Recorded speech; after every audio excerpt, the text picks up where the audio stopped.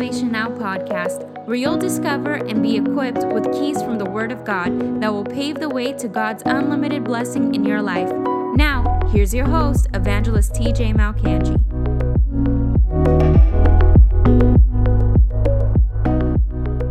Today we're going to expose satanic deception that has crept into the church, and believers are kept down and held in bondage as a result of these lies that the enemy has sowed into people, and first into preachers, and those preachers have taught their congregations, and as such, people are staying sick, not because of God's will, not because of a big devil, but because of misinterpretations of scriptures, which I'm going to get into. I'm going to get into Paul's thorn in the flesh today. I'm going to get into why Elisha was in his last sickness and then died. I'm going to get into whether God sends sickness or not. I'm going to get into, I think I've written down eight questions that I get the most when it comes to divine healing, and it's going to be an enlightening broadcast. This is going to be a teaching broadcast, but it's going to greatly help you. It's going to assist you. It's going to blow the blinders of the devil off of your life. You know, the only thing that hinders people from receiving a breakthrough is their access to light. The Bible says in Psalm 119, the entrance of God's word brings light, and it gives understanding to the simple. So if darkness is your problem, if darkness is the root of sickness, if darkness is the reason why sickness comes on people, then the answer, the solution, the only thing that darkness respects is the power and the force of light. And the word of God, Psalm 119, thy word is a lamp unto my path. Thy word is a light to my feet. Jesus said that his word is truth, and ye shall know the truth, and the truth known, and the truth applied. Not just the truth heard, the truth known, the truth understood, the truth that you receive and understand in your heart. That truth has the power to set people free, no matter what the devil has lined up for you. So I want you to take this time, share this broadcast, and we're going to get right in it. Before I move on, I want to read from Proverbs chapter 12. Proverbs chapter 12 and verse 18. Let's start with verse 17. He who speaks truth declares righteousness. He who speaks truth declares righteousness, but a false witness deceit. In Proverbs 14, I believe it is, the Bible says that a true witness delivers souls. A true witness will deliver people. So that goes, the opposite is true. That an untrue witness, a lying witness, will keep people in bondage. And that's what religious tradition does. That's what some people, they call it theological tradition. I don't care what some guy in the 1400s came up with, and that's been the status quo since then. I don't care what some guy in the 1500s came up with, or 1800s, or 1900s, or 50 years ago, or 30 years ago, or just last week came up with, and that's been the normative thing to believe. Ultimately, we have to come to the point where we start to declare the Word of God is the litmus test for truth. The Word of God is my guide. The Word of God is the final authority concerning anything that has to do with life. The Word of God has the objective position over anything that I might think, over opinions, over other people's thoughts, over other people's counsel. That's why David said in Psalm 1, how blessed is the man who does not walk in the counsel of the wicked. He doesn't stand in the path of sinners. He doesn't sit in the seat of scoffers. He's not going around trying to find everyone's perspective and point of view, but disregarding God's perspective and God's point of view. He says the opposite. But his delight, his love, his attention, his focus, his focal point, his mind is set on what? The law of the Lord, and on his law he does meditate. Meditate, that's a Hebrew, if you look at the Hebrew origin of that word, it actually means to constantly be grinding and processing the truth. Constantly be bringing back to memory the truth. Constantly be revisiting the truth, constantly having the truth at the forefront of your mind. That's why I was in an airport not too long ago, and I saw a Jewish man who was an Orthodox Jew, and they know how to meditate. They know their word, man. They're not confused as to what God has said. They know their word. And the reason why is because in Joshua 1:8, God said to Joshua, and also, he didn't just say it to Joshua, because if he just said it to Joshua, he would have said, I'm writing this to you, Joshua. Don't write it down in a book and make other people think that this applies to them. No, it applies to you. And he told Joshua that you are therefore to let this book of the law never depart from your mouth,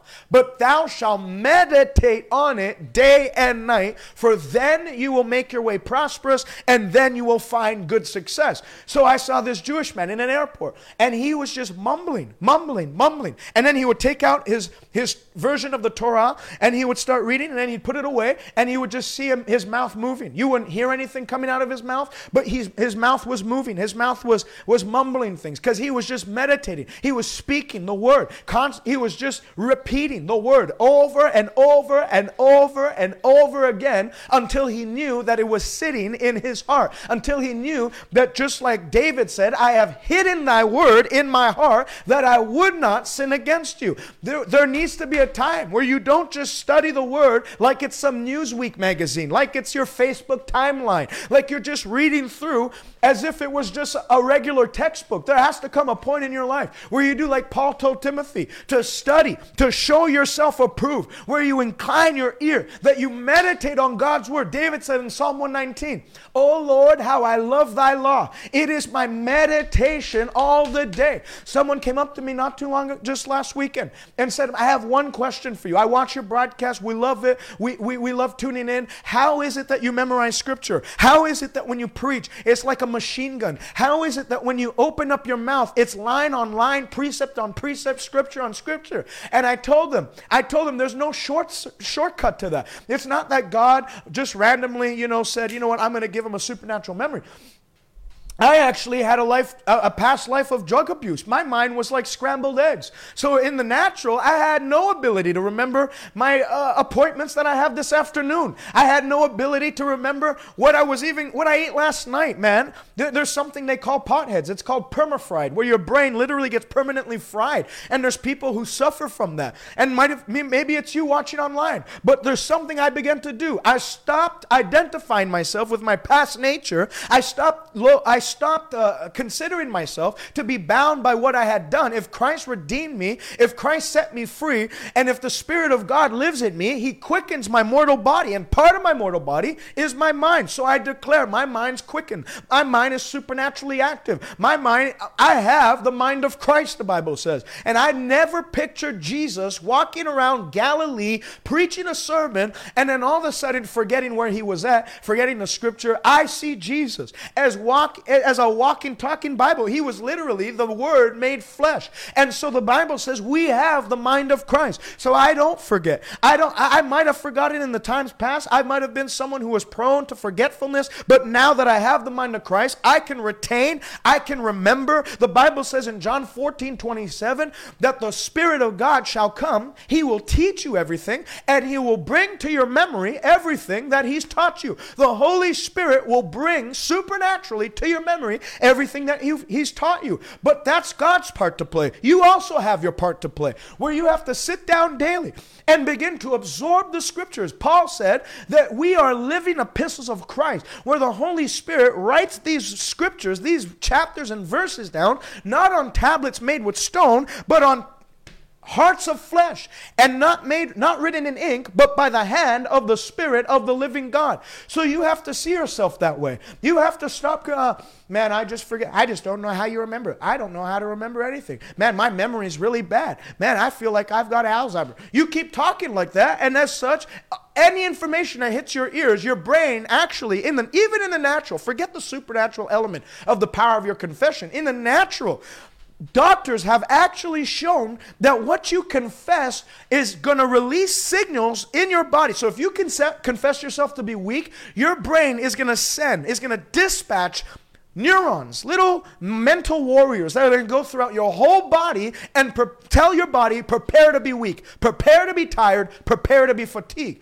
And the same goes with your mind. If you say, I can't remember, I forget, I don't know how you remember, your brain is gonna take on that nature. Get ready to start forgetting. Don't Don't position yourself to retain information. And as such, information is going to bounce right off your mind and you'll constantly be frustrated. But today, I pray in the name of Jesus, God not only is going to change your mouth to start confessing that way, a supernatural element will come on your brain that just like Daniel, just like Shadrach, just like Stephen in the New Testament, when he goes off and starts preaching to the Jews that were grinding their teeth at him, he starts from Moses or from Abraham and gives a perfect chronology of the events from Abraham to Jesus without skipping a beat. And not only that, he was quoting hard scriptures to quote all by memory.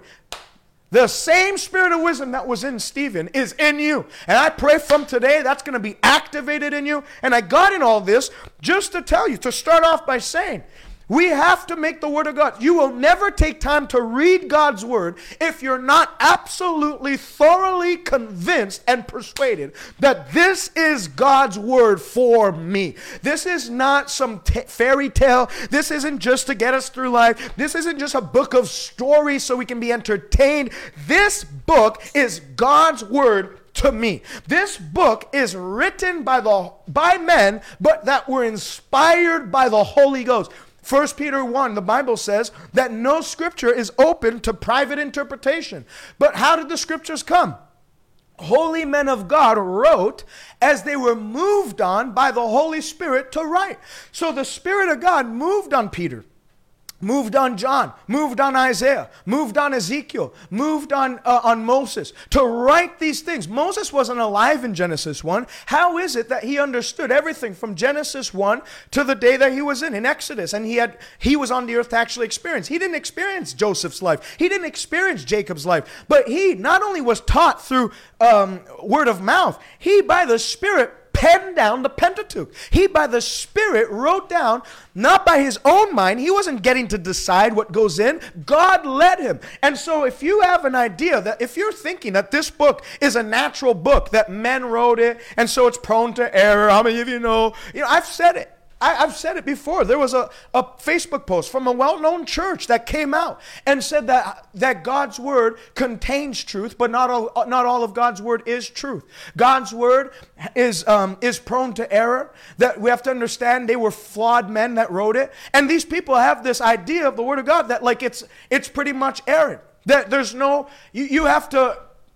I mean, if you study the word that way, how are you going to know that the scripture you're writing is not errant, that is right, that it is truth? You're going to study the word, and that's how a lot of Christians do. They pick and choose what belongs to them. They pick and choose what they'll adapt into their life. They pick and choose what they think is right. But the word of God is not open to private interpretation. Holy men of God spoke. And the Bible doesn't say some scriptures inspired by God. The Bible says all scripture is God-breathed. The same breath that was breathed on Adam and life came into Adam, that same breath breathed on the people that penned down these holy words, and the Spirit inspired them to write. And the scriptures are profitable for our instruction, for our training, for our education, for teaching, for doctrine, for correction, and for training in righteousness, so that we can be thoroughly equipped. The word of God is not just to hear something new. The word of God, when it gets in you, it transforms you first.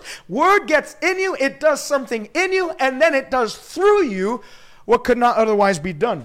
And so I pray in the name of Jesus, as this word gets in you, every question when it comes to physical healing, when it comes to divine healing, every question you had in your mind, I pray that an answer would come to you today, and that every blinder of the enemy, every lie, every satanic vice, every demonic deceptive force that has worked overtime to keep you sick by getting you to believe in things that just simply are not true would be blasted off your life. And as the truth comes, that freedom would follow in the area of your physical health. In Jesus' name, if you believe that, just write amen in the comment section. Questions on divine healing. Proverbs 12 and verse 18.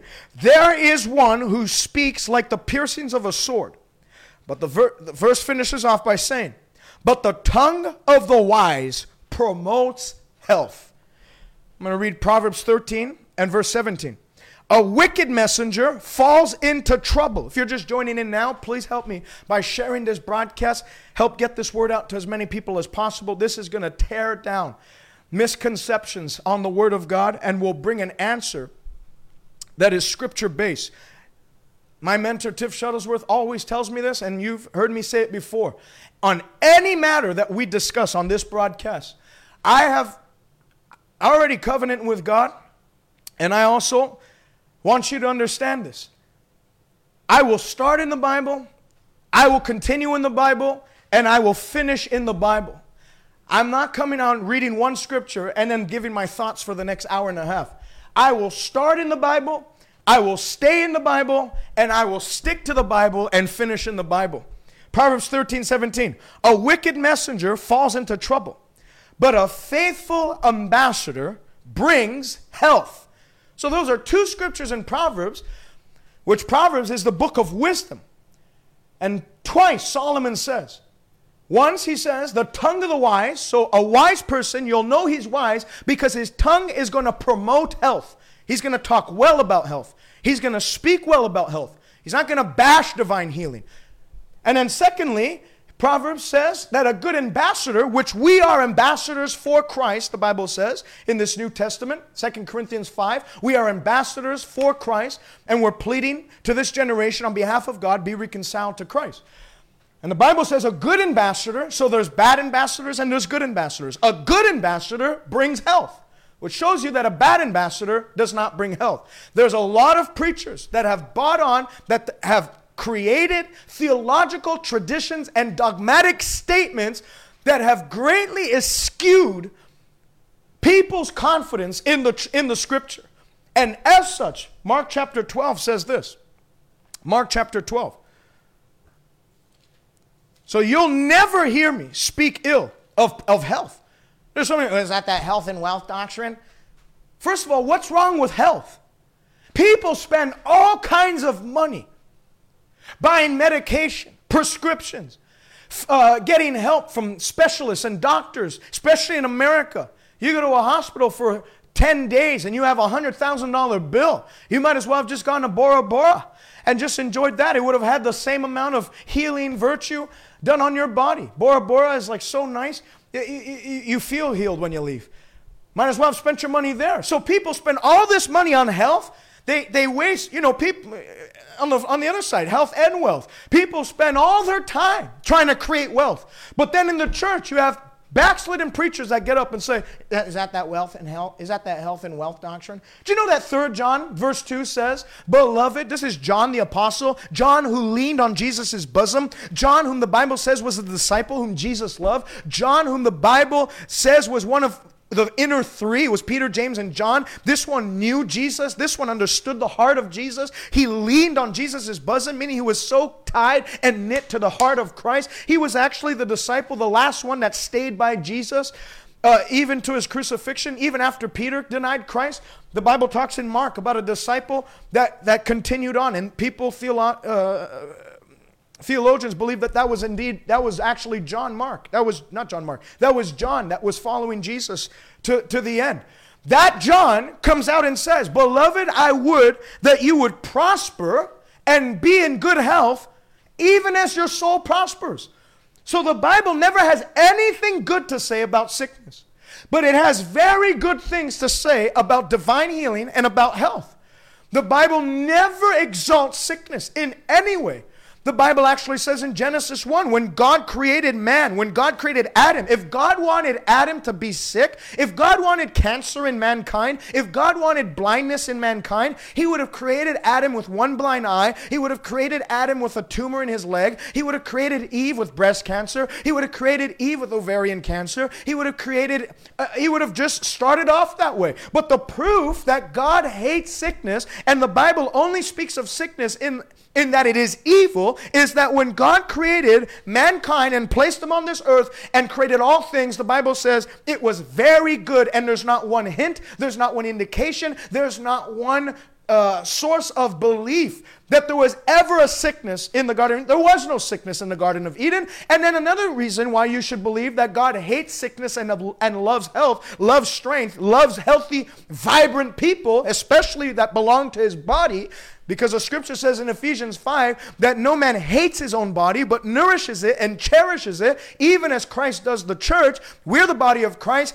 Jesus said he doesn't hate his body, but he indeed delights to nourish it and cherish his own body. Another reason why you can believe that. In heaven there will be no sickness. In heaven there will be no disease. In heaven there will be no pain. Sickness is it is diametrically opposed to the will of God.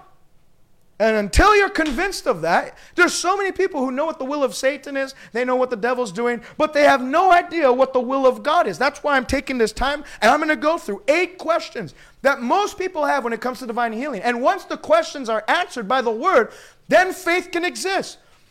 I don't go around saying, nobody believes in divine healing anymore. Oh, this wicked generation, they're just filled with doubt. There's a lot of preachers, that's what they do. They love to bash people over for not having faith. I don't do that because Jesus didn't do that. When he went to Nazareth and saw that they didn't have faith to be healed, he could do no mighty works there. Notice how it says that he could do no mighty works there. Notice how it doesn't say that he chose not to do any mighty works there. Notice how it doesn't say Jesus was actually angry at the Nazarenes, so he decided to not do any mighty works there. It says he could do no mighty works there, meaning that he tried, but it didn't work. He could not do mighty works because of the people's unbelief. He was figuratively bound from releasing miracles in that region because of their unbelief. But notice the scripture doesn't end there. What did he do? Unbelief is curable. Do you understand that? People say, well, is it because of lack of faith that they died? Or is it lack of faith that I'm not getting healed? Maybe. But if you have a lack of faith, it's not to beat you over the head. You can actually cure unbelief. How do you do that? Jesus taught us, Mark 6:5. So he went about in the villages of Nazareth teaching. He went about in the villages in a circuit teaching the people. That's why the scripture says in Luke chapter 5, verse 17, Jesus on a certain day was teaching, and many Pharisees and teachers of the law came. As he was teaching, the power of the Lord was present to heal them. So you see, as he taught, faith was generated and amplified in the hearts of people that created an environment where healing power began to manifest.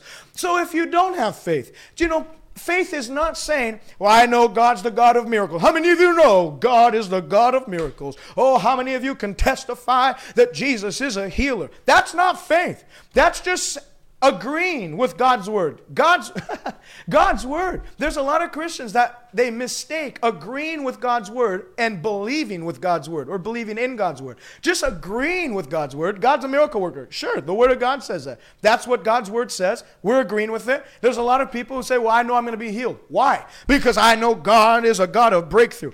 That's not faith. Faith is a spiritual force. And it is rooted in the living word. It's rooted in God's word. Why am I going to be healed? Well, because God's word says that when the brazen serpent was lifted in the wilderness, all the Israelites that looked to it were not only forgiven of their complaining against God, but they were healed in their body. And Jesus said, as the serpent was lifted up, I, the Son of Man, will be lifted up. So if the type and shadow of Christ was able to forgive and heal, then the actual Christ lifted up on that cross, if I'll look to that cross and see my sickness laid on Jesus, see my problems laid on Jesus, see the curse of the law laid on Jesus, then I too will find relief from the things that the enemy brought on my body. That's what faith is. Faith is not just saying God's going to heal me. Faith is God's going to heal me because I've reasoned from God's word exactly why. You have to almost take on the position of a lawyer. Some of the greatest preachers have been doctors, people that studied in law, and people that studied in medical sciences. Because they don't just say something. They find reason from the word of God. They try and connect scriptures together to create a case to show the people this is why the last day you ever suffered with sickness was yesterday. From today, you can see your legal right as a child of the Most High God is to walk in health and strength and vitality the rest of your days. And that's my prayer for you from this broadcast. The word of God is the ultimate guide in life. It's the final authority on any matter. It is the final will and testament of God towards mankind. So I don't care what theological tradition says. I was about to read it in Mark chapter 12. Mark chapter 12 says this. Verse 24, Jesus talking to the Pharisees, the religious teachers of the day. So just because they have a PhD and a master's in divinity, and they got 3 different degrees, and they've gone to every seminary school on planet Earth, and they got an Oxford this and a Yale this, and they even wear nice fancy glasses, almost like one of those monocles. That doesn't mean that they're qualified. Doesn't mean that they're... most of the people Jesus called into ministry were untrained, uneducated, stupid fishermen. That's what the Bible says. They were stupid people. Stupid people. Acts 4:13. Now when they perceived the boldness of Peter and John and saw that they were uneducated, foolish, stupid people, they recognized them as having been with Jesus. So just being educated does not qualify you for miracles and does not qualify...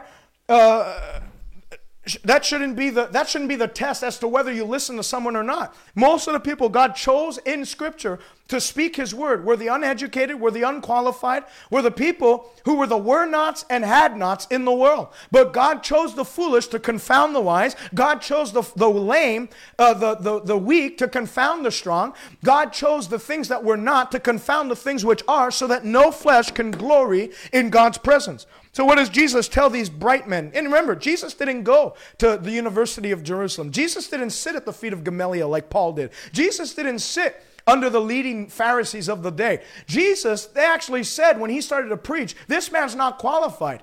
That's why they hated Him.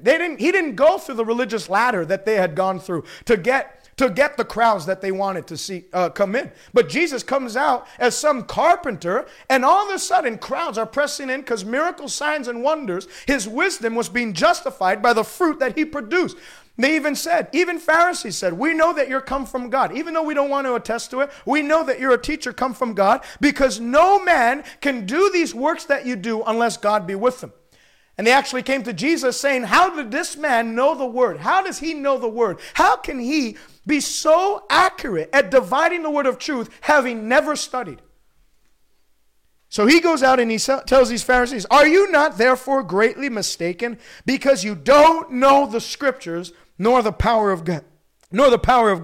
So if you don't know the Scriptures, it disqualifies you. It cuts you off from experiencing the power of God. That's why it's important to study. That's why I commend you today for tuning into this broadcast, because today, as the Lord opens your eyes to the wonders of God's law, it's going to create a life, like David said, where goodness and mercy, not sickness and disease, goodness and mercy will begin to follow you after every day of your life. And another scripture, Jesus actually rebukes the Pharisees again. I forget where it is in the Bible, but He tells them that you have made the word of God of no effect because you keep to your traditions. So you can either choose to believe something that somebody said or wrote a book on, or you can choose to believe what God's word says about your situation. If you keep to theological traditions that violate and oppose, that's why Paul said in 2 Corinthians 10 verses 3-5, he says, I'm coming to cast down every stronghold, every imagination, and every thought and argument that exalts itself or opposes the word of God.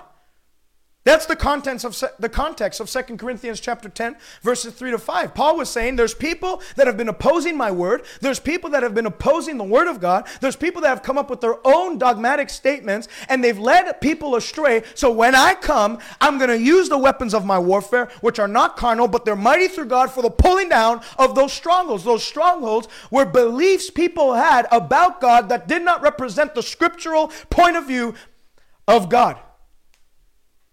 So Paul said, I'm going to come and that's what today is. Today is God tearing down strongholds that have been built up, that have made void the word of God, that have made the word of God of no effect in your life. As those blinders come off, as those strongholds are torn down, the healing power of God is going to hit your body where you're at, and you're going to walk free in Jesus' mighty name. Whether the devil likes it or not, you are getting up out of that sick bed, and the healing power of God's going to restore every organ, restore every tissue, restore every bone, restore bone marrow, restore your mental processes, restore neurological order in your body in the mighty name of Jesus Christ.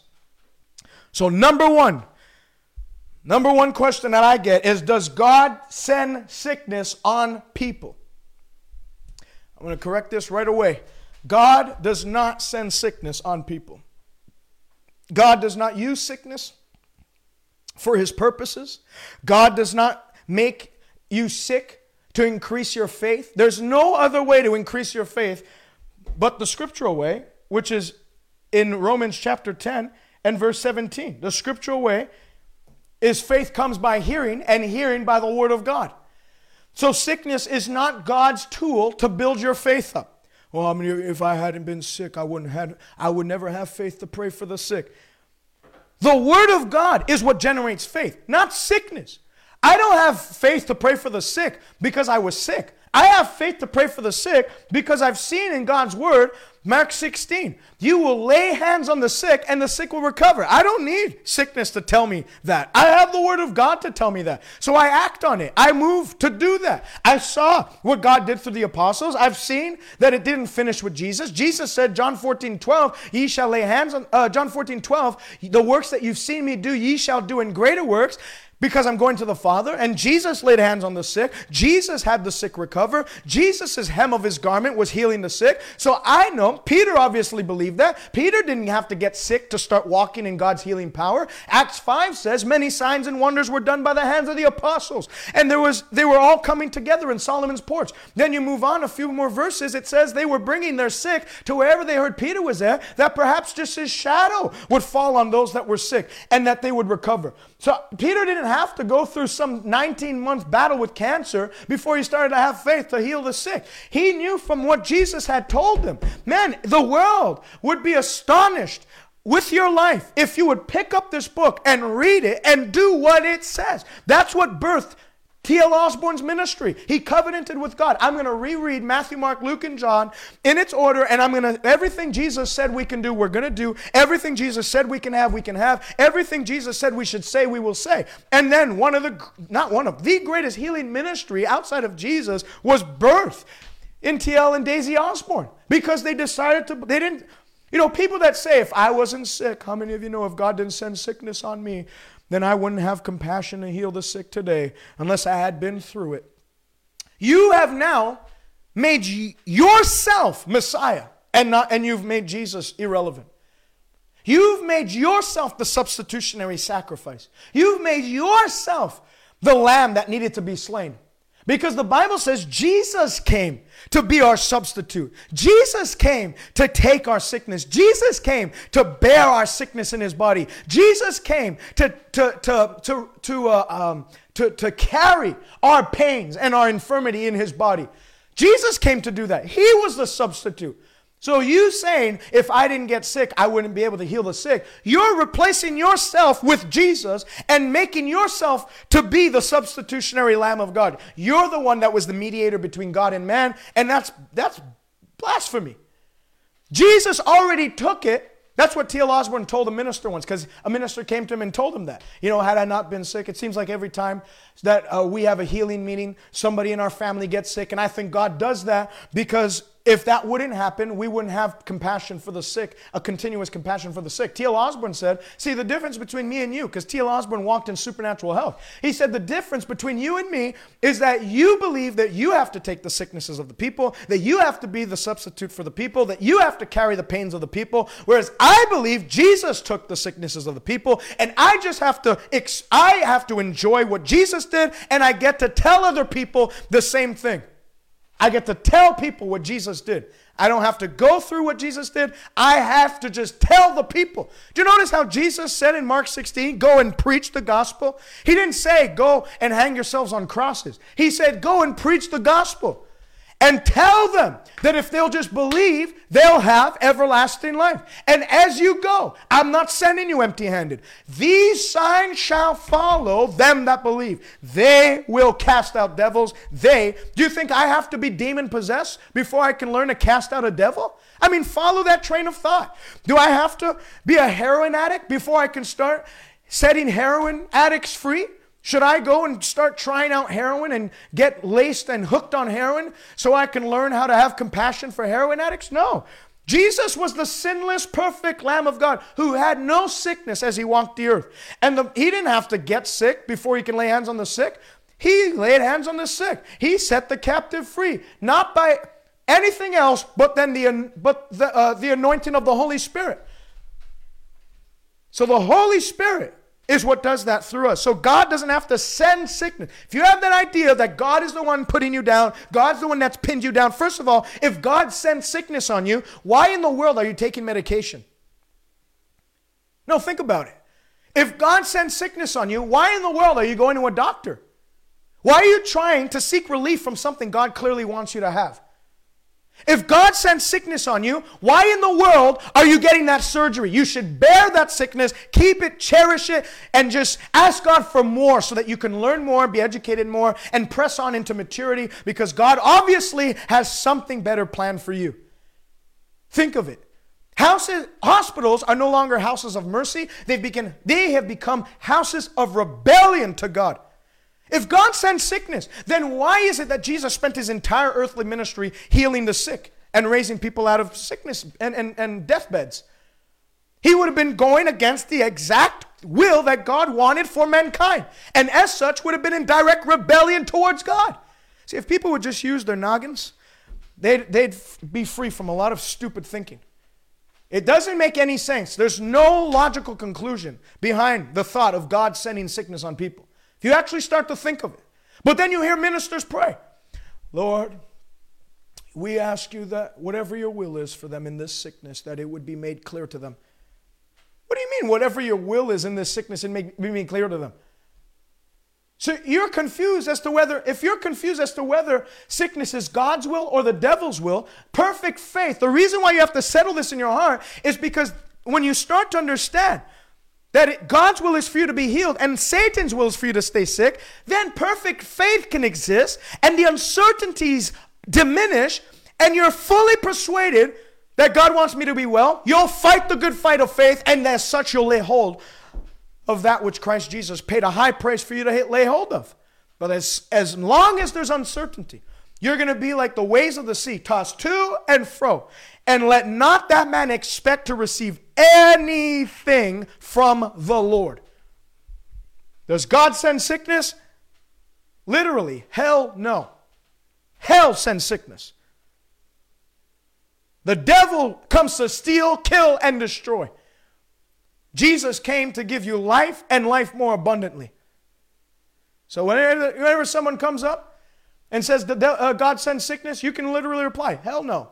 Hell, because it's hell that's put that thought in people's mind. And no, I'm not accepting that thought. Hell, no. God does not use sickness to bring him glory or fame. Luke 13, the Bible talks about a woman that was bent over double. When Jesus saw her there, lying that way, totally tormented and contorted in her body, he didn't gather the crowd around and say, look at how my daughter is suffering for the will of God, and she's going to have, if you could see her reward in heaven right now. I see it. I see it. What a great mansion she will have. Notice how he didn't do that? He called her to himself, and he said, woman, be loosed of that infirmity. And he laid his hands on her, and immediately she was made straight. And what happened? It was the religious crowd. Hey, there are 6 days on which men ought to work. See, religious ministries, they see healing people, they see ministry as work. I don't see this as work. I delight. I love doing what I do. I love telling people you can be made well. I love telling people that God is a good God. I enjoy. Man, the commandments of the Lord for my life are not burdensome. I enjoy telling people that Jesus came to give them life and life more abundantly. Man, I can't believe that God actually pays people to do this. I love doing this. I do it for free because what God did for me, no man can do for me, and it's too good of a good news for me to keep it in my heart and just benefit on myself. No, I'm going to tell this generation, there's still a name you can call on. There's still a God in heaven that is ready, on standby, willing, and ready to heal you, to lift you up out of that bed of illness and bring health your way. I love doing this. There are 6 days on which men ought to work. They always see it as work. This person's asking me to pray for this. Why are you in the ministry?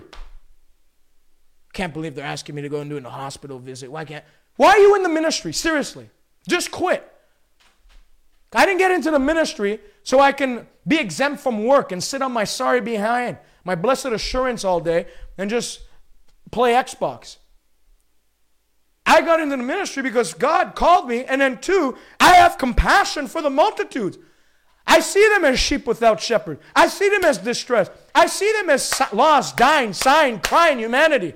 And the only way they're going to come out is if they have an encounter with this Jesus of the Bible who came and was made manifest to destroy the work of the devil. There are 6 days on which men ought to work. Jesus looked at him and said, You hypocrites. You hypocrites. Which of you didn't untie your donkey to come here today? And which of you didn't untie your donkeys and other animals to lead them away to water them?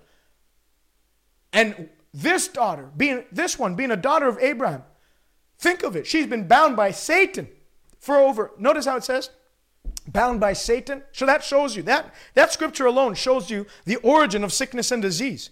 It's not God. Bound by Satan. If it was bound by God, then Jesus would have said bound by God. But she was bound by Satan.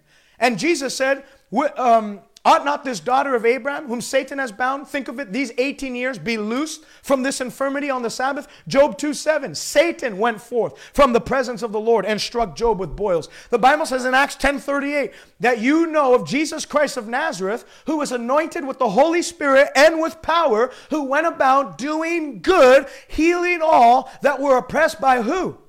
Oppressed by the devil. So I want you to write that in the comment section. Satan is the oppressor. Jesus is the healer. Write that out for me. Satan is the oppressor. Jesus is the healer. Does God send sickness on people? No. Matter of fact, 1/3 of all sicknesses Jesus healed, he had to deal with a demon spirit at work.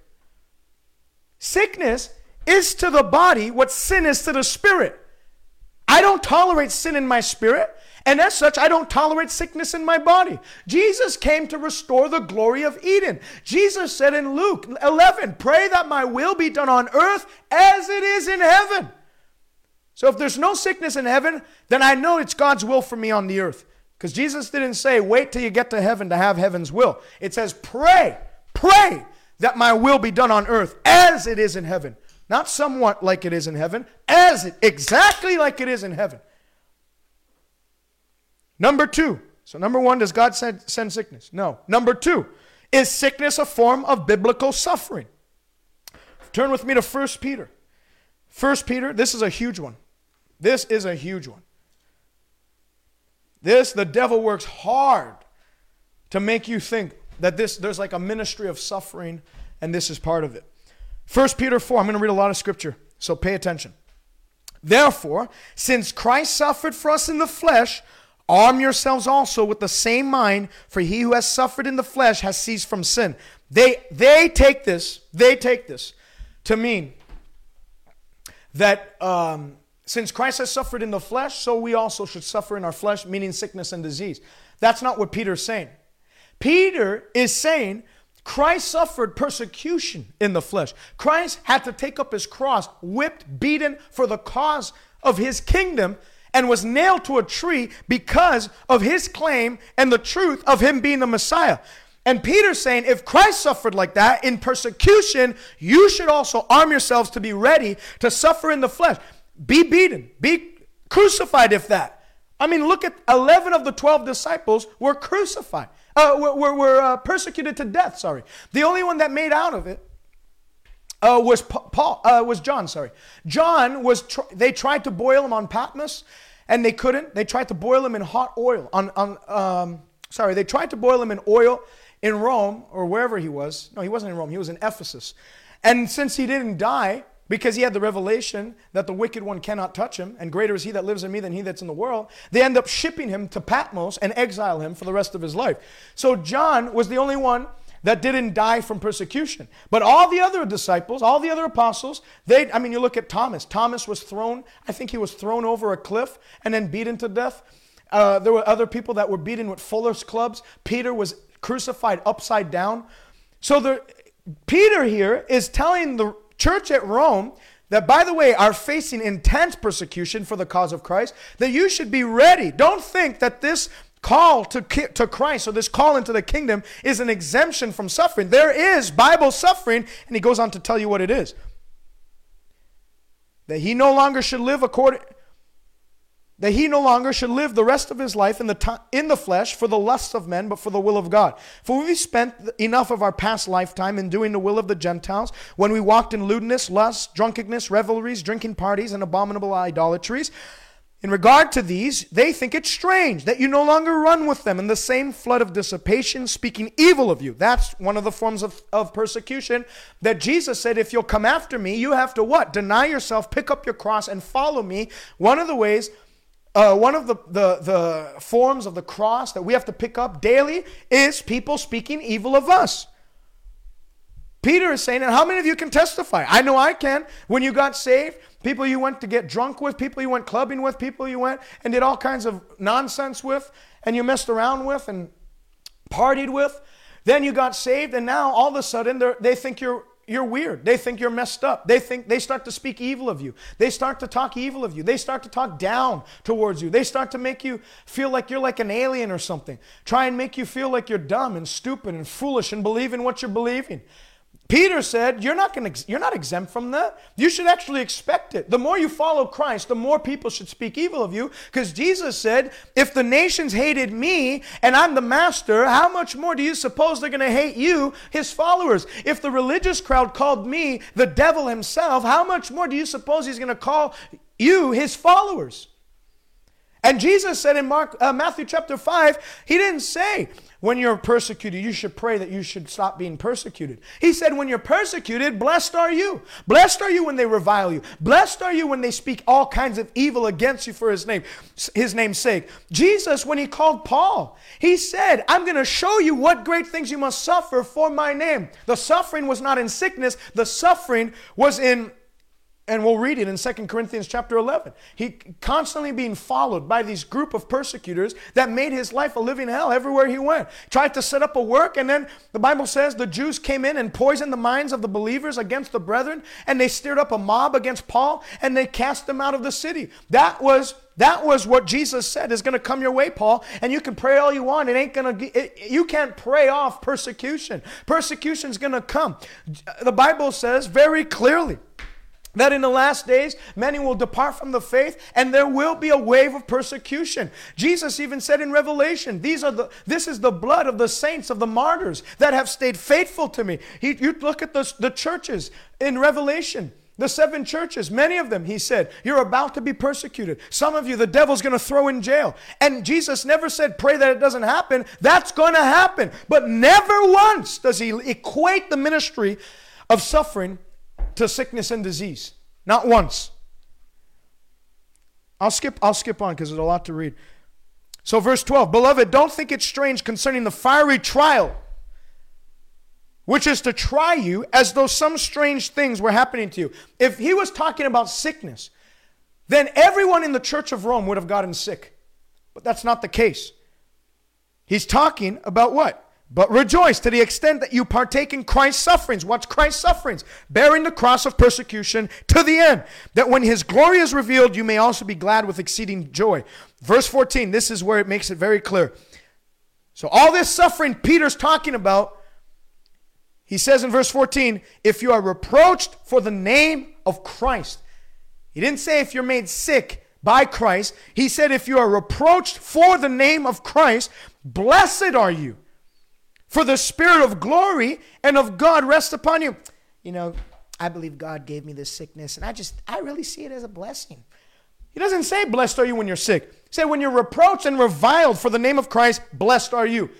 Blessed are you when you're persecuted. Blessed are you when people hate you for my name's sake. For they did the same thing to the prophets of old, and the reward that is awaiting you on this earth and in heaven shall be very great.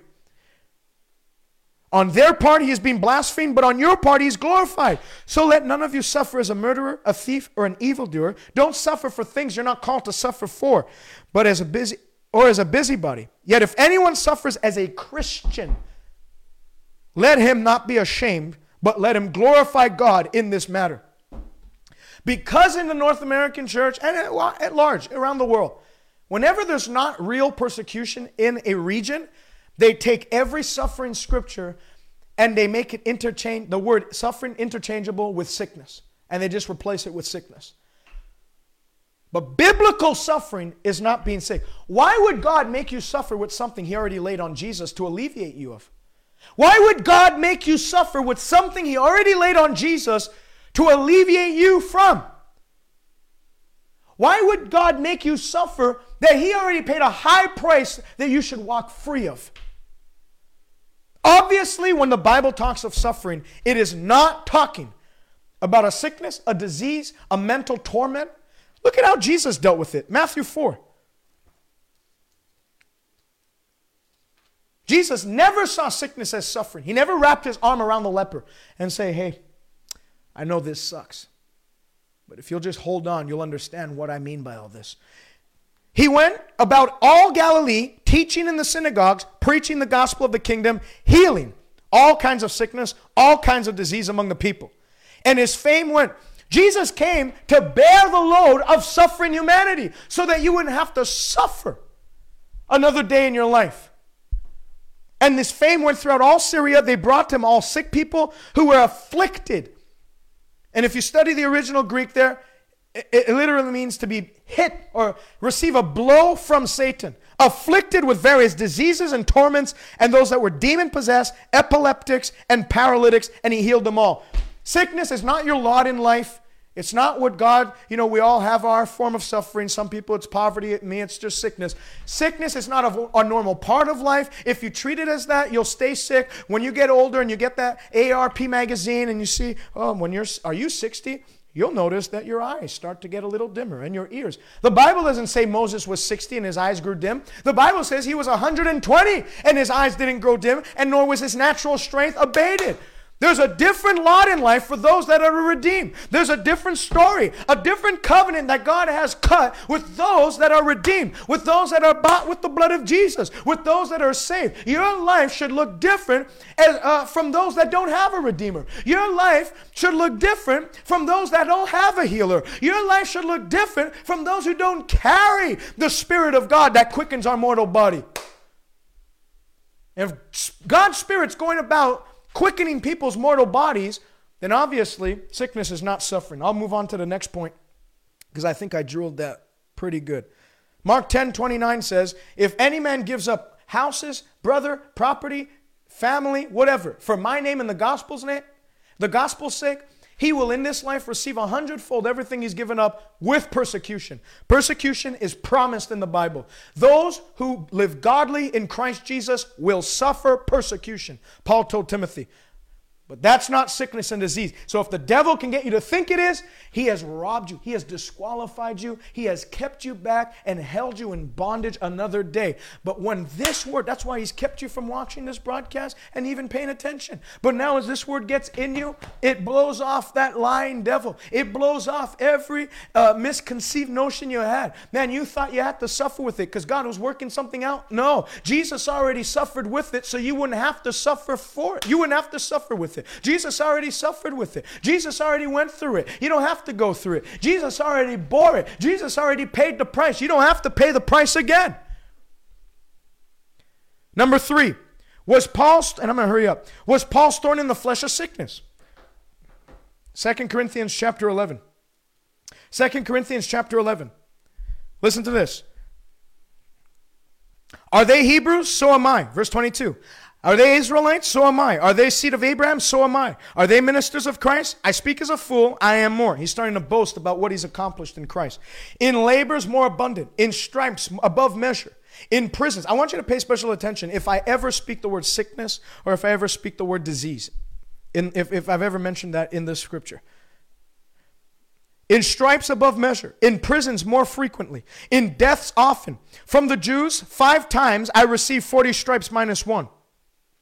3 times I was beaten with rods. Once I was stoned. 3 times I was shipwrecked. A night and day I was in the deep. In journeys often. In perils of water. Perils of robbers. Perils troubles of my own countrymen, perils of Gentiles, in perils of the city, perils in the wilderness, perils in the sea, in perils among false dread. Everywhere I went, the perils followed me. People were trying to, the devil was stirring people up to try and squash my work. In weariness and in toil, in sleeplessness often, in hunger and in thirst, in fastings often, in cold and nakedness. Besides all other things, what comes on me daily? My deep concern for all the church. Who is weak and I'm not made weak? Who is made to stumble and I don't burn with indignation? If I must boast, I will boast in the things which concern my infirmity. The God and Father of our Lord Jesus Christ, who is blessed forever, knows that I'm not lying. In Damascus, the governor under Aretas the king was guarding the city of the Damascenes with a garrison, desiring to arrest me. Again, he's talking about persecution. But I was let down in a basket through a window in the wall and escaped from his hands. Chapter 12, verse 1. It is doubtless not profitable for me to boast, but I will come to visions and revelations of the Lord. I know a man, and he's talking about himself. I know a man in Christ who 14 years ago, whether in the body or out of the body, I don't know, such a man, God knows, was caught up in the third heaven. And I know such a man, whether in the body or out of the body, I don't know, God knows, how he was caught up into paradise, caught up into heaven, and heard inexpressible words which is not lawful for a man to utter. Of such a one I will boast, yet of myself I will not boast, except in infirmities.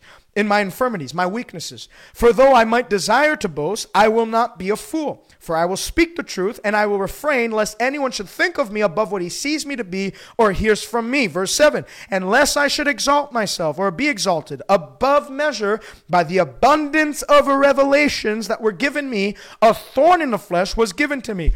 What was a thorn in the flesh? A messenger of Satan. The word messenger is angelos, an angel of Satan, a demon of Satan, to buffet me, lest I be exalted above measure. Concerning this thing, I pleaded with the Lord 3 times that it might depart from me. And he said to me, my grace is sufficient for you, for my strength is made perfect in weakness. Therefore, I will most gladly rather boast of my weakness or my infirmity, that the power of Christ may rest on me. So I take pleasure in infirmity, in reproach, in needs, in persecutions, in distress, for Christ's sake, for Christ's sake. For where I am weak, then I am strong. Paul is literally saying, I had an encounter with the Lord where I was caught up into heaven. And I received visions and revelations that are so deep, it's not even lawful for me to bring them up. I won't even write about them. I won't even talk about them because it's amazing. I don't even have the words that I've gathered together to actually express what I saw. They're not lawful. It's not even lawful for me to talk about it. And he moves on to say, because of the abundance of revelations given unto me, there was given me a thorn in the flesh, a messenger of Satan to buffet me. That word buffet means to be blow upon blow upon blow. What was that? Read the context of 2 Corinthians 12. Remember, in the original book, there was no chapter, there was no verse divisions. It was just a fluid book. It was a flow. And so if you read in 2 Corinthians 11, what we just read before, Paul talks about the blows that he received in his ministry, in his travels, how he was in fastings often, in labors more abundant. He was threatened by death often. From the Jews, he was whipped, 40 stripes minus 1, 3 times. And 3 times he was beaten with rods. And he was stoned. And remember when he went to Galatia, stoned and left for dead. He was 3 times. At shipwrecked and at the sea, a night and day I've been in the deep, in journeys often, in perils of waters, in perils of robbers, talking about everywhere he went. The devil, which we talked about, an angel of Satan, a demonic spirit, was stirring up the crowds. A religious spirit really was stirring up the crowds to persecute Paul, to run him out of the region. And so Paul is saying, that's my thorn in the flesh. And I asked the Lord, would you remove it from me? But 3 times Jesus replied, I'm not going to remove it from you because my power is made perfect in your weakness and my grace is sufficient for you. So then he said, I'm going to boast about what I've been through, because it shows you that no matter what came my way, by the power and grace of God, I have overcome it all. Not once in that entire scripture does Paul mention sickness or disease, not in the original Greek, not in the original language, not the etymology of the words used. Not once could you trace it back to sickness or disease or physical infirmity or plague. Every time And remember, I said in Acts chapter 9, when Jesus called Paul, he said, I'm going to show you what great things you must suffer. There's going to be persecution. You're going to be a chosen vessel of mine, but I'm going to show you what great things you must suffer for my name's sake. Paul lists down in 2 Corinthians 11, everything he suffered for the name of Christ. Jesus never said, I'm going to make you sick. Because of what you've done for my church, I'm going to make you sick. No. So you can see that it was not a sickness. It wasn't a spirit of infirmity in his body. It wasn't. And if you study the whole Bible and locate every time God used the words thorn in the flesh, it always, without exception, referred to a people group. Numbers 33:55 says that the people, the Amalekites, will be to Israel. They will be an irritant in their eyes, a sore in their eyes, and a thorn in their side. Speaking about the people that Israel had the chance to annihilate, had the chance to wipe out. God told them, don't leave one alive. But because they disobeyed, God then said, they're going to be a thorn in your side for the rest of your history here on the earth. Thorn in the side. It referred to a people group that chased down the righteous people. And this is no exception.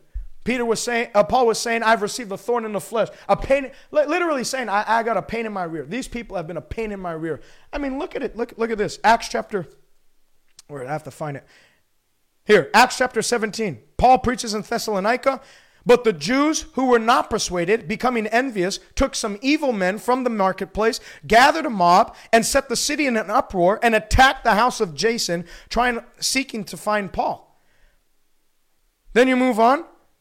He goes to Berea, Paul preaches, and they search the scriptures, and they start to believe. But when the Jews from Thessalonica learned that the word of God was preached by Paul at Berea, they came there also and stirred up the crowds. And immediately the brethren sent Paul away to go to sea.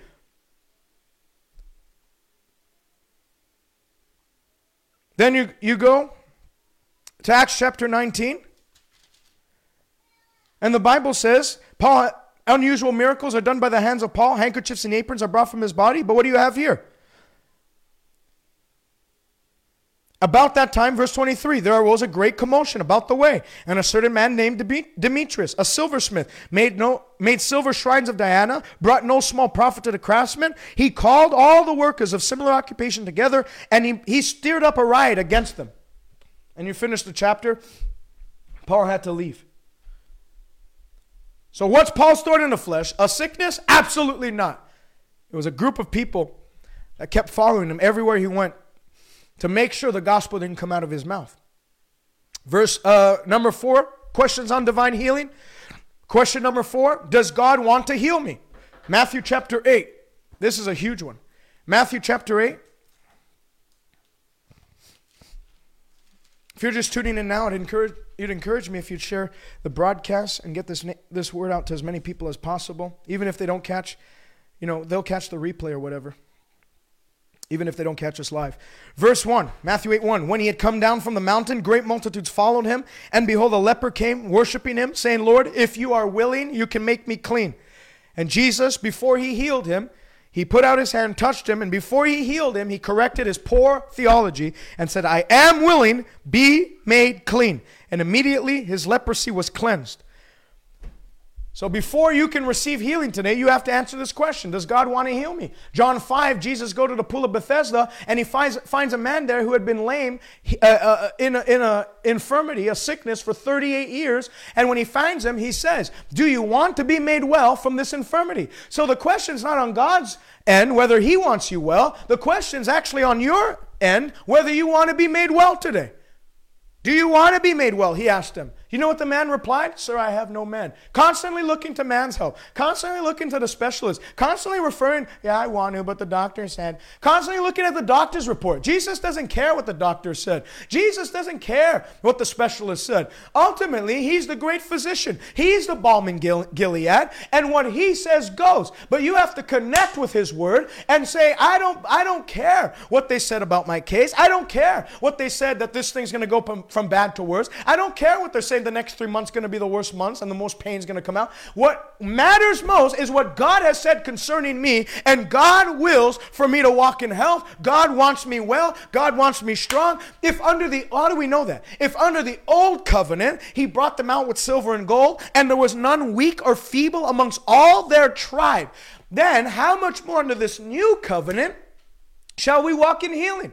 Turn to Exodus, I won't turn there, but I'll quote it. Exodus 15, 22 to 26. They go to, they leave Egypt. They're now free. They're 3 days in the wilderness and they have no water. So they start to complain against Moses and the Lord. Is it because there was no graves in Egypt that you brought us here to die? Do you know what Moses said? He started to cry out to the Lord, Lord, show me a way out of this. You know what God did? He showed him a tree. He showed him a branch. And that was a type of the cross. Study any theology book, Catholic theology book, Presbyterian theology book, Methodist theology book, they'll all agree that was a type of the cross. That was a type of what Jesus would come and do for us. And the Bible says that God told him and gave him prophetic instructions. Take the branch, take the wood, and cast it into the bitter waters of Marah. And it shall be that I will clear the waters of any bacteria. And I am this day establishing a statute with my people Israel. I'm this day clearing any misconception about my will concerning their physical health. And here's what he said: if you will diligently hearken to my voice, obey my word, keep to my statutes, that I will not allow any of the diseases that I laid upon the Egyptians, or that I permitted to come upon the Egyptians, I'll not let any of them come your way, for I am Jehovah Rapha, the Lord that healeth thee. That's Bible doctrine. Well, if I'm going to believe that he's Jehovah Tzidkenu, if we're going to believe God for our salvation from sin because he's our righteousness, Jehovah Tzidkenu means the Lord our righteousness, then I also have to believe that when God revealed himself as I am the Lord your healer, I'm Jehovah Rapha, the same way he meant he's Jehovah righteousness, that he hasn't changed, he's still our righteousness today, then as he was our healer back then, he's still our healer today. The same Jesus that bore my sins in his body on that tree is the same Jesus that bore my sickness in his body on that tree. The same cross that alleviated me from the burden of sin is the same cross, the same Jesus that alleviated me from the burden of sickness and disease. You can't choose one and throw out the other. Healing from sickness is part and parcel in the gospel. It is not the cherry on the top. It is not some special thing God does for some, and ultimately you got to wonder whether he wants to heal. God, we believe God does heal, but we just believe that he's selective. He has been selective, and he selected all. You know how you can go through some forms and you can go one by one, and then or else you can have a little box at the top that says select all, and you don't have to waste all that time going one by one. That's what Jesus did. He didn't go one by one. I don't know if I want that person healed. He just selected all. Just like the gospel for salvation from sin is universal, the gospel for healing from sickness and disease is universal. The same way the Bible says, and all who call upon the name of the Lord shall be saved, is the same thing is the same way that all that touch the hem of his garment were healed. The same Jesus, he does not have an exclusive religion. The only exclusivity to the gospel is that the only pre-qualifier to entering into the exclusivity of the gospel is that you believe. But once you believe, everything that is in this word, the Bible says all the promises of God are yes and amen in Christ Jesus. One of the promises God has in the Old Testament is I'll heal you when you're sick. And in Christ Jesus, we now connect to that flow of healing power that when it runs through our bodies, it riddens us from every trace and symptom and bacteria and bitterness of sickness and disease. Does God want me healed? Yes. A bold yes. People think God heals for some selfish purpose. God heals because of compassion. Matthew 14:14. The Bible says he looked on the multitudes and felt compassion for them, and so he healed their sick. The Bible says that when he looked at the leper, he was, I think it's in Mark's account, he was moved with compassion and touched him. Healing is not something God chooses to do when he feels like it. Healing is actually an expression of God's compassion that flows from his heart towards mankind.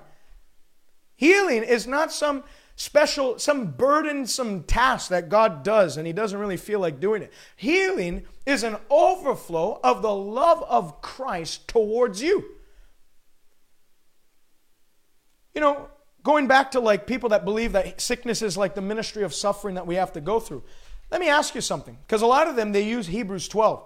Now, how many of you know no discipline is pleasant for the present, but afterwards it yields the peaceable fruit of joy to those that have been trained by it? You know, the Bible says that God chastises everyone that he receives, and he disciplines us as sons. And so sometimes that discipline is sickness and disease. The original word for discipline there is the same word in the Greek that they would use to train or to educate or to guide and to lead into. So when the Bible says he chastises us or he disciplines us, and he disciplines it, remember the Bible says he disciplines us for our profit, he's not talking about, think of it. A teacher is called to discipline, to correct, and to train up students. A teacher, though they have many methods of discipline, not one teacher in their right freaking mind would put sickness on a child. Could you imagine you came home one day and your son comes home one day and they say, man, I acted up in school today and my teacher ended up injecting me with a deadly dose of poison, and so, it's not going to be a good night. What would you do? You'd run to that school and take that teacher's head off. In the same vein, do you think God is training you up by killing you? What good are you dead to him anyways? Then even as a parent, you train and raise up your kids. The Bible says you're to train up a child in the way you should go. In all the methods I have to train my kid, whether I spank him, whether I put him on timeout in a corner, not once did I ever think I'm going to put diabetes on him and that'll teach him. Not once. And I, which the Bible says, am evil in comparison to God's goodness, know how to treat my children and give them good gifts. How much more shall your heavenly Father give good things and treat his children well? Do you know the Bible says what great love the Father has bestowed on us, that we should be called children of God? You're God's very own child. He's not disciplining you by injecting you with some deadly poison. He's not disciplining you by getting the devil to make you sick and squash you down and strip you of strength. No, the Bible says the way he trains us is by his word. His word is more than sufficient to teach you and equip you for any lesson that you have to learn here on this earth. That's why the Bible says they came to hear Jesus and be healed of their infirmities. So that shows you when they were hearing him, they weren't leaving there sick as they heard him. Man, did you hear what Jesus talked on today? Ever since I heard him preach that sermon, I just have high blood pressure. No, they came to hear, and the result of their hearing was healing. Hallelujah. Does God want you healed? Yes. Unequivocally, yes. Question number 5, why don't more get healed? I've come up with 5 reasons. Number 1, some outright just reject the message of the gospel. They don't want anything to do with it. I don't believe in that healing message. They just cast it out. If you had known what happened to my uncle this and my auntie that, you wouldn't believe in all that. They just want your money, those preachers. So they reject the message of healing and they disqualify themselves from ever partaking of its blessing. Number 2, some are ignorant that God wants them well. They've been taught improperly. The Bible says that because of the ignorance of your heart, you shall, Ephesians 4, they shall be disqualified from partaking in the power of God. The Bible says, because of the ignorance of your heart and the blindness of your heart, Ephesians 4, let me read it. Ephesians 4, having their understanding darkened, being alienated from the life of God because of the ignorance that is in them, because of the blindness of their heart. Alienated from the power of God because of the ignorance that is in their heart. So some people, they're ignorant. They're not taught. They've never heard a sermon like this. They've never been taught that God wants them well. They've been taught that God can heal, but he might not want to heal you. And as such, they've never had faith to reach and violently take healing down by force. So, and if ever there's uncertainty whether God wants you to be made well, perfect faith can exist. And if perfect faith can exist, Jesus said, as your faith is, be it unto you. You'll never experience what you don't believe. What you believe, you're empowered to become. Number 3, some doubt God's willingness to heal. Some have a hard time believing God loves them. Some have a hard time. That's why some of the most powerful anointings I've ever seen in a meeting when I've preached is when I talk about the love of God without even talking about healing, just telling people God so loved you. He gave his only begotten son. How the Bible says very clearly that though your father and your mother have forgotten you and forsaken you, God has written your name on the palm of his hands. Then all of a sudden, whatever they're suffering with, they know that they can cast their cares on God because they don't see him as some resentful God and Father. They see him as a caring, loving Father. And as they cast the care of sickness on them, they end up leaving healed in your body. That's why when you preach the love of God, perfect love casteth out all fear. And doubt has its root in fear. Fear that God's not as good as he says he is. But when you start to see that God is not only as good as he says he is, he's even better. There's no possibility of evil in him. He is the Lord who is light. In him there's no darkness at all. There's no shadow of turning. Every good and perfect gift comes down from the Father of lights, in whom there's no shifting shadow or variant of change. What God said he is, and he's not that to everyone else but you. He's that to you. If he's a healer to everyone, he's a healer to you. If he's a redeemer to everyone, he's a healer and a redeemer to you. When they start to see that and absorb those truths, all of a sudden, the devil loses his grip on their life and they walk healed. So some people doubt God's love and willingness to heal them. Number 4, some are living in sin. Isaiah 59. Is the Lord's arm shortened that it cannot save? Is his ear deaf that he can't hear? But your own sins have cut you off. So sin in your life will rob you of the blessing of God. Not only is doubt and unbelief the robber of God's greater blessings, but sin carries death. And until you get rid of sin, sin still has a legal right to get rid of you.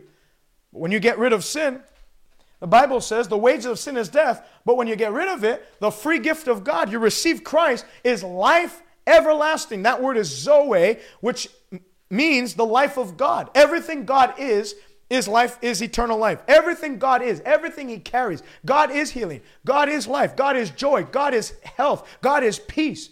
Everything God is, the free gift of God in Christ Jesus, when you receive it, it comes on you.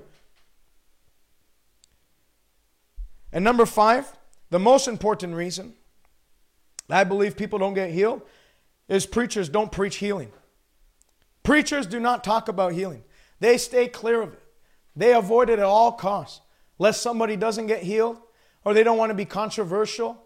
Because if I tell people God wants them all healed and someone doesn't get healed, I'm going to have to deal with them. Or now I'm going to have to start doing hospital visits. Or now I'm going to have to actually start fasting and praying to have power to actually, break sickness off people. And so they don't preach it. But you notice Jesus preached it. Mark 2 says he was preaching the word, and there was such a multitude that gathered at the house he was in, there wasn't room to receive people even at the door. And there was 4 people, 4 friends that had one mutual friend in common. His name was Marcus, I believe. It wasn't, but for the sake of the story. As they heard Jesus preaching the word, faith must have come alive in them, because Jesus wasn't just teaching. Now, how many of you know that life throws you lemons, and the best you can do is make lemonade and just make out with whatever God, launches your way in life. Just whatever cards have been dealt your way, just, try and make it through life. Jesus wasn't teaching that sometimes, God wants to heal people. Other times he has some, mysterious way to work things out through that sickness. He was teaching God's will towards mankind to heal the sick. How do we know that? How could those 4 friends have had faith to go out and get Marcus and drag him to the house where they were, and then there's no room to receive them, and they didn't stop there. They were so convinced it was Jesus' will to heal that guy today, they end up cutting a hole in the roof and laying him down at the feet of Jesus. So obviously, Jesus didn't preach. How many of you know God says yes sometimes? Other times he says no, and sometimes he just says, hold on, I'm coming. Wait, maybe. He didn't preach that. He preached in such conclusive terms that 4 men had absolute confidence that if we can just even if there's a crowd, if we'll cut the roof open and lay him down, we know that guy's going to get healed today. He's going to walk. He's going to walk. And Jesus, seeing their faith, rebuked them, because he said, you trying to twist my arm? You think faith is just going to get you anything in life? No, he saw their faith, was pleased, and said, son, take up your bed and walk. Acts 14, Paul goes to Lystra, and there's a certain layman listening to him preach, an impotent, one who had never walked from his mother's womb. And he heard Paul preaching. And Paul saw that he had faith to be healed. Well, how could he have faith to be healed unless Paul was preaching on healing? If faith comes by hearing the word of God, then obviously Paul was embedding into that man's spirit faith for divine healing. And he said, stand up straight on your feet. And as he did, his ankle bones and feet were made strong, and he began to run, and a great miracle was wrought that day. So you'll never have manifest in your church what you don't preach and teach to the people. If you don't preach miracles, you will not have miracles. You know how many times there are churches, God, we believe you're the God of miracles. And today's sermon is going to be how to have 3 keys to maintaining friendships in life. You're not going to have miracles preaching on 3 keys to maintaining friendships in life. You have to preach the word, what God has said on the miraculous, and the seed of the word will get into the hearts of people, and it dies in their heart, and it begins to grow up. A seed, when it is planted, it dies, then it grows up, and it produces the harvest according to the seed that's planted. You can't sow apple seeds and reap orange trees. You have to sow, if you want orange trees, you have to sow orange seeds. In the same vein, you can't reap healings in your church if you're sowing doubt into your congregation. Start to sow the right seeds, and you'll start to reap the right harvest. Jesus always preached for a manifestation. He didn't just talk. That's another reason why people don't get healed. They're taught and overloaded with teaching, and then there's no time to minister. Jesus didn't just teach. He taught, he preached, and then he laid hands on people. He ministered life. And too many churches, there's no room for that. They think that the end of their sermon is actually the goal of preaching. Just finishing your 3 points and getting the people out by 33 minutes. The end goal of preaching is to manifest. Jesus preached towards a manifestation. So you have to learn, if you're a pastor watching, to preach for a manifestation. And until something starts manifesting, don't stop preaching. Number 6 question. Why are some healings immediate and others progressive? Many, I believe, I thought of this yesterday. Many set their faith to receive immediate healings, and that's why, as your faith is, so be it unto you. Some people, they don't have faith to receive immediately. They just believe God that they'll be healed over time. So as a result, God heals them over time. Some people like that woman with the issue of blood. I know that if I'll touch the hem of his garment, I'm going to be made well now, here. I'm not going to have to wait till tomorrow. What God's promised me, I can have it now. So she did. Place a demand on that word, and as such, the word produced for her what she believed the word to produce for her. She immediately was made well, and she felt in her body that she had been made well of that affliction. Some people don't do that. Other people, they're taught. How many of you know healing is progressive and stuff? And so they have progressive healing. Some people's hearts aren't in a position to receive healing, in that they don't have an understanding of the doctrine of divine healing yet. And so God works with them. God will work with you. As you're progressively taught and you progressively receive the word, and then total faith, where you start to empty out the trash can of religious tradition, and absolute faith, pure faith comes alive, then the healing kicks in. But he'll work with you. He'll progressively work for you, because God wants you healed, whether it's immediate or whether it's progressive. God wants you healed. Someone asked Marianne, does Satan hinder your healing? Not if you don't let him. Satan will hinder your healing as long as you say Satan can hinder your healing. But Satan can't hinder anything. He can't hinder a child of God. Just the same way he couldn't stop you from receiving Christ for salvation, he can't stop you from receiving Christ for healing. In all my years of preaching, I've been preaching for 5 years, I've never seen, as I gave an altar call, a green smoke rise up, and all of a sudden a red-tailed devil start poking people back to their seats with a pitchfork. As they came forth and made a choice to serve God, the devil couldn't hold them back. He had to release them from their grip. You've been transferred out of the dominion of Satan. You're no longer under his domination. You're no longer under his governing. You now stand in the kingdom of God. He can't hinder you. The Bible says you shouldn't give a foothold to the devil.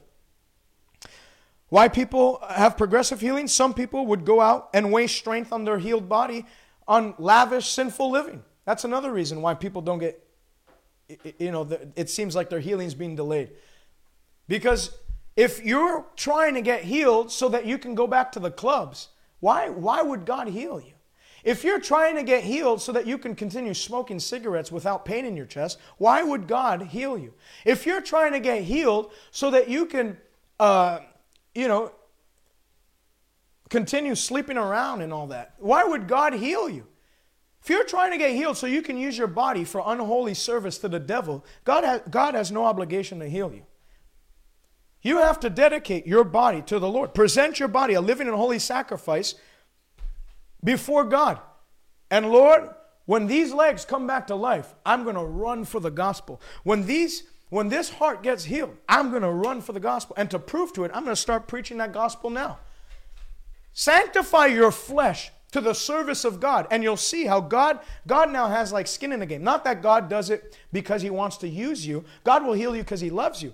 But it also does help, just like Hannah. Lord, if you give me a child, I'm going to use him for your kingdom. I'll dedicate him and consecrate him to service to God the rest of his days. And what happened? God gave her a male son by the next year, Samuel, who became the greatest prophet in Israel in that day. How do we put a demand on the healing power of God? I'm going to get through that, Marina. Number 7, when will God heal me? And that's what I'm going to get. How do you put a demand on the healing anointing? How do you put a demand on the word of God for healing? You have to understand Proverbs 3:26 and 27. Do not withhold good from those to whom it is due when it is in the power of your hand to do so. Don't tell your neighbor, go and come back tomorrow, when you have power to help him today. God is not a hypocrite. What he told you to do to others and how to treat others, God will treat you the same way. God's telling you, if you have power to help someone comes to your door and says, man, my kids, we don't have any food to feed my kids. Could you please spare me a couple of dollars? And you just send them away and say, well, come back tomorrow. I'll have some for you. God actually rebukes that type of attitude towards helping people. Well, God's not a hypocrite. If he's asking you to not send people away when you have power to help them, how much more do you suppose he won't send you away when he has power to help you? And God's not going to be more powerful tomorrow than he is today. And God won't be more willing tomorrow than he is today. If your faith says yes to today, God will not push to tomorrow something you're ready and willing to believe him for today. God's not going to be more of a helper tomorrow than he is right now. He is willing. His hand, if you can see in the Spirit, has been by your side. Just grab it and believe. Touch the hem of my garment and put a demand like that woman with the issue of blood. How did she put a demand on the anointing? She said to herself, if I can touch, I know I'm going to be made well. She made an absolute statement. I know, not maybe I'll be made well. I know I'm going to be made well. And that faith is rooted in what? We're not believing God to heal us one day. That's what the Old Testament saints believed for. They believed that one day God would send a Redeemer who would take stripes on his back so we can be healed. We're not looking forward to that day. We're looking backward to what Jesus Christ accomplished for us at the cross. His stripes have already been laid on his back. And until Satan can get to heaven and remove the stripes off Jesus' back, he can't prevent you from being healed. That's why you have to see. You have to see yourself well. You have to see yourself as legally been bought by a price. I belong to God. I'm God's possession.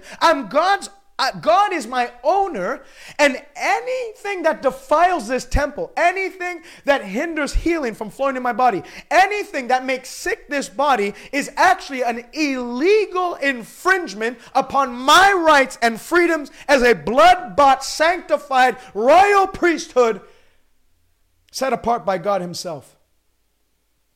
Hallelujah. That's what happened to me. I was on my bed listening. I was on my couch listening to healing scriptures from an evangelist that said, by his stripes we're healed. Then he quoted in Matthew 8 that he took our sickness, carried our pains. Then he quoted in 1 Peter 2:24, by his stripes you were healed, looking backward. In Isaiah, he looked forward. So he said one day, by his stripes we'll be healed. In Matthew, Jesus came and fulfilled it. That's why it says he took and carried our pains and sicknesses and infirmities. And then in Peter, brother Peter looked back and he said, by his stripes ye were healed. Not by his stripes we're still going to be healed. How many of you know one day healing will come in the next life? No, healing's not for the next life. Death is not my savior. I'm not waiting to die to get healed, because death didn't die or take stripes on his back for me. Jesus died and Jesus took stripes on his back for me. Death is not my savior. Jesus is the savior of my body. And if Christ already paid paid the high price for me to walk in healing, then good luck to any devil that stands in my way. That's why you got to stand up and say, that's why Jesus told the people. He didn't say, well, just wait till it manifests. He told them, stand up, pick up your body, pick up your staff, pick up your mallet, and walk.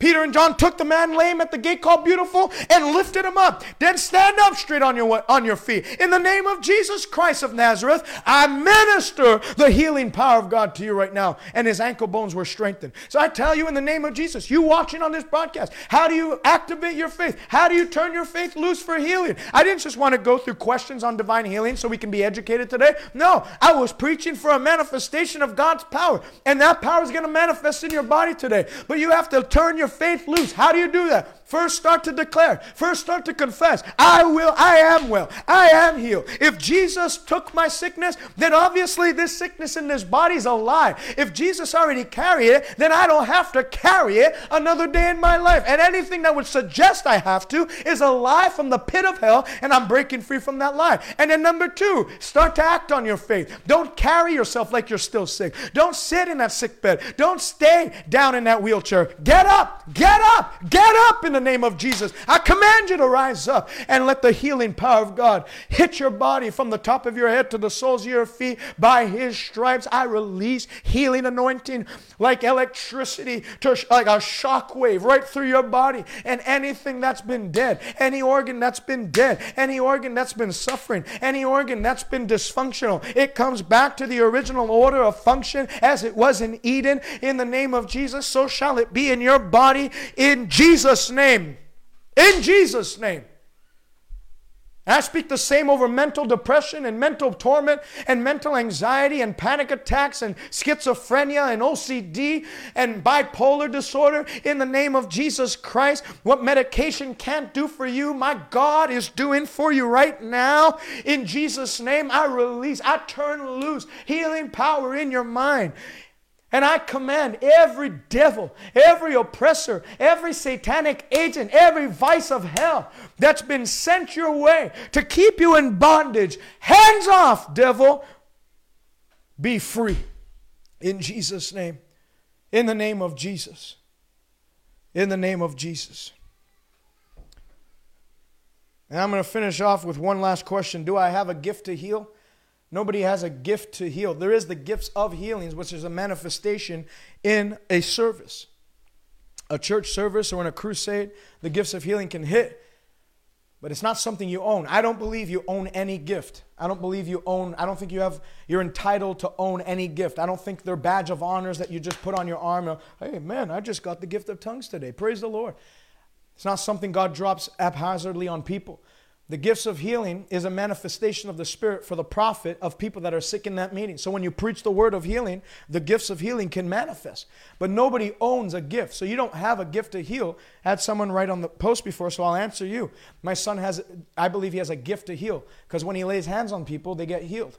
That's not a gift to heal. That's just faith. Jesus didn't say, and I'll bestow certain gifts on certain individuals, and they'll lay hands on the sick, and the sick shall recover.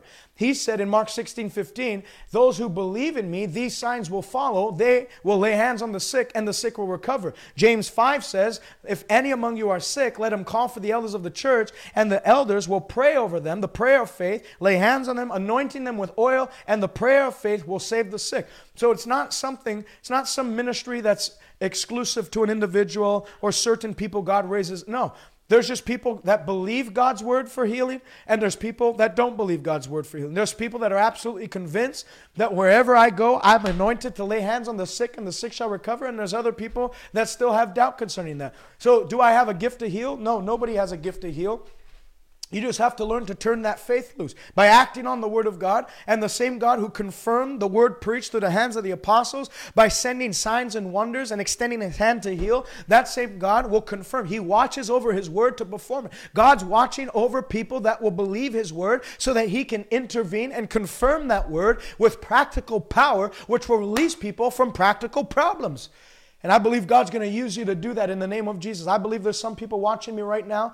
You've either always been convinced of what I've talked about today, or today something came in you where you're absolutely and thoroughly convinced. And now you've been equipped by the Word of God, adequate for the good work to heal the sick. God's going to use you to heal people. God's going to use your hands like nuclear power to blow off sickness in people's bodies. God's going to use these hands as weapons of mass destruction to terminate and exterminate. Like an exterminator comes into a house to exterminate bugs, God's going to use you to go into people's houses, meaning their physical body, the temple of the Holy Ghost, to exterminate anything that would defile the temple of God. God will use you as you begin to speak the word, as you begin to declare the word. And I'd also encourage you to buy this book, Healing the Sick. I'm not at home, or else I'd send it to anyone. I'd send it to people, but I'm not at home, and I won't be home till end of July. But if you can, buy this book, Healing the Sick by T.L. Osborne. I read this at least once per year. It used to be called Healing the Sick and Casting Out Demons by T.L. Osborne. And it's an amazing book. If you want to be used in this, people that are used by God are not just randomly selected. They've studied to show themselves approved. Paul, the reason why he had such miracles, the Bible says in 2 Peter, testifying of Paul, that there's a wisdom that Paul operates that I don't even have access to. The Bible even says, Paul wrote to Timothy, when you come, bring to me my notes and bring my books. He was given to studying the Word of God. He was given to absorbing divine Bible doctrine so that he can stand firm in the faith. You'll only be as strong as your knowledge of the Word of God. And on the flip side, you'll be as weak as your knowledge of the Word of God. So make a decision today. I'm not going to be a lazy Christian. That's like one of those penguins that opens up their mouth and the mom comes and regurgitates everything. I can't go to the gym for my wife. I can't eat for my son. If I just put him in a room and say, just stay there, and I go and eat, and then I come in 40 days later and he's dead, which that'll never happen in Jesus' name. But I'm saying, if I go in and I really thought just me eating would nourish your body. No, you have to nourish yourself. You have to eat yourself. You have to train yourself. Nobody can work out for you. Nobody can breathe for you. If I tell you, hey, stop breathing, I'll breathe for you for the next hour. Just take a break. You'll die. You have to breathe for yourself. You have to take responsibility in the development of your faith. And when you do, you'll be strong. Faith is compartmentalized. Well, this guy's making it sound like I have no faith. You can have faith in Jesus Christ and make heaven. You can have faith. There are so many good-hearted, sincere Christians that die sick. There are so many good-hearted people that have faith. There's some people who have faith for prosperity, but they're sick. There's some people who have faith for healing, but they're poor. Faith is compartmentalized. And any area you see that there's a deficiency of faith in your life, you should inject the Word of God that carries faith in that area so you can build yourself up. It's like going to a restaurant and the steak was amazing, but the salad sucked. And you say, oh man, that restaurant sucked. Why? The salad sucked there. Well, the restaurant didn't suck. The salad sucked. It was a side dish. That's how some people think I'm like, oh, they're saying that we're bad Christians if we don't have faith. No, I'm not saying you're a bad Christian. You're saved. You're blood bought. You might be walking in victory in a lot of areas in life. But God wants you to walk in victory in every area in life. And the way you do that, whatever is born of God has overcome the world. And this is the victory, even our faith. Faith brings the victory. I want you to write that out in the comment section. Faith brings the victory. It's Healing the Sick by T.L. Osborne. If you're watching today and you've never given your life to Jesus Christ, you need to do that right now. You don't push this off to tomorrow. Today is the day of salvation. We named our ministry Salvation Now. That's why I have this t-shirt right here. Now's the day to be saved. Today, when you hear His voice, don't harden your heart. Give your life to Jesus, and you'll see how God will turn your life around. Jesus is called the Prince of Peace. And your life might be in turmoil right now, and there might be not even one sign of peace. But as you join hands with that nail-scarred hand, the peace of God is going to flow to you, and He'll give you peace like a river, a peace that the world can't give you, and the peace that the world can't take from you. So come to Jesus today. And where you're weary and heavy laden, He'll give you rest. Pray this with me. Pray this from the bottom of your heart. Say it like you're convinced. Jesus is my Lord. Father, I come to you today. I believe that you raised Christ from the dead. I confess that Jesus Christ is Lord of my life. I believe that you sent him to wash away all my sin. And I accept that gift today. Come and live in my heart, Jesus. Where I was weak, make me strong. Turn my life around. Fill me with your Spirit. Touch my mind. Heal my body. Let all things become new. Heaven is my home. God is my Father. And I'll never turn back. I'm moving forward and upward from today. In Jesus' name. Amen. If you prayed that prayer, I'd love for you to get in contact with me, salvationnow.ca, salvationnow.ca. The first link that pops up is I just got saved. Fill it out.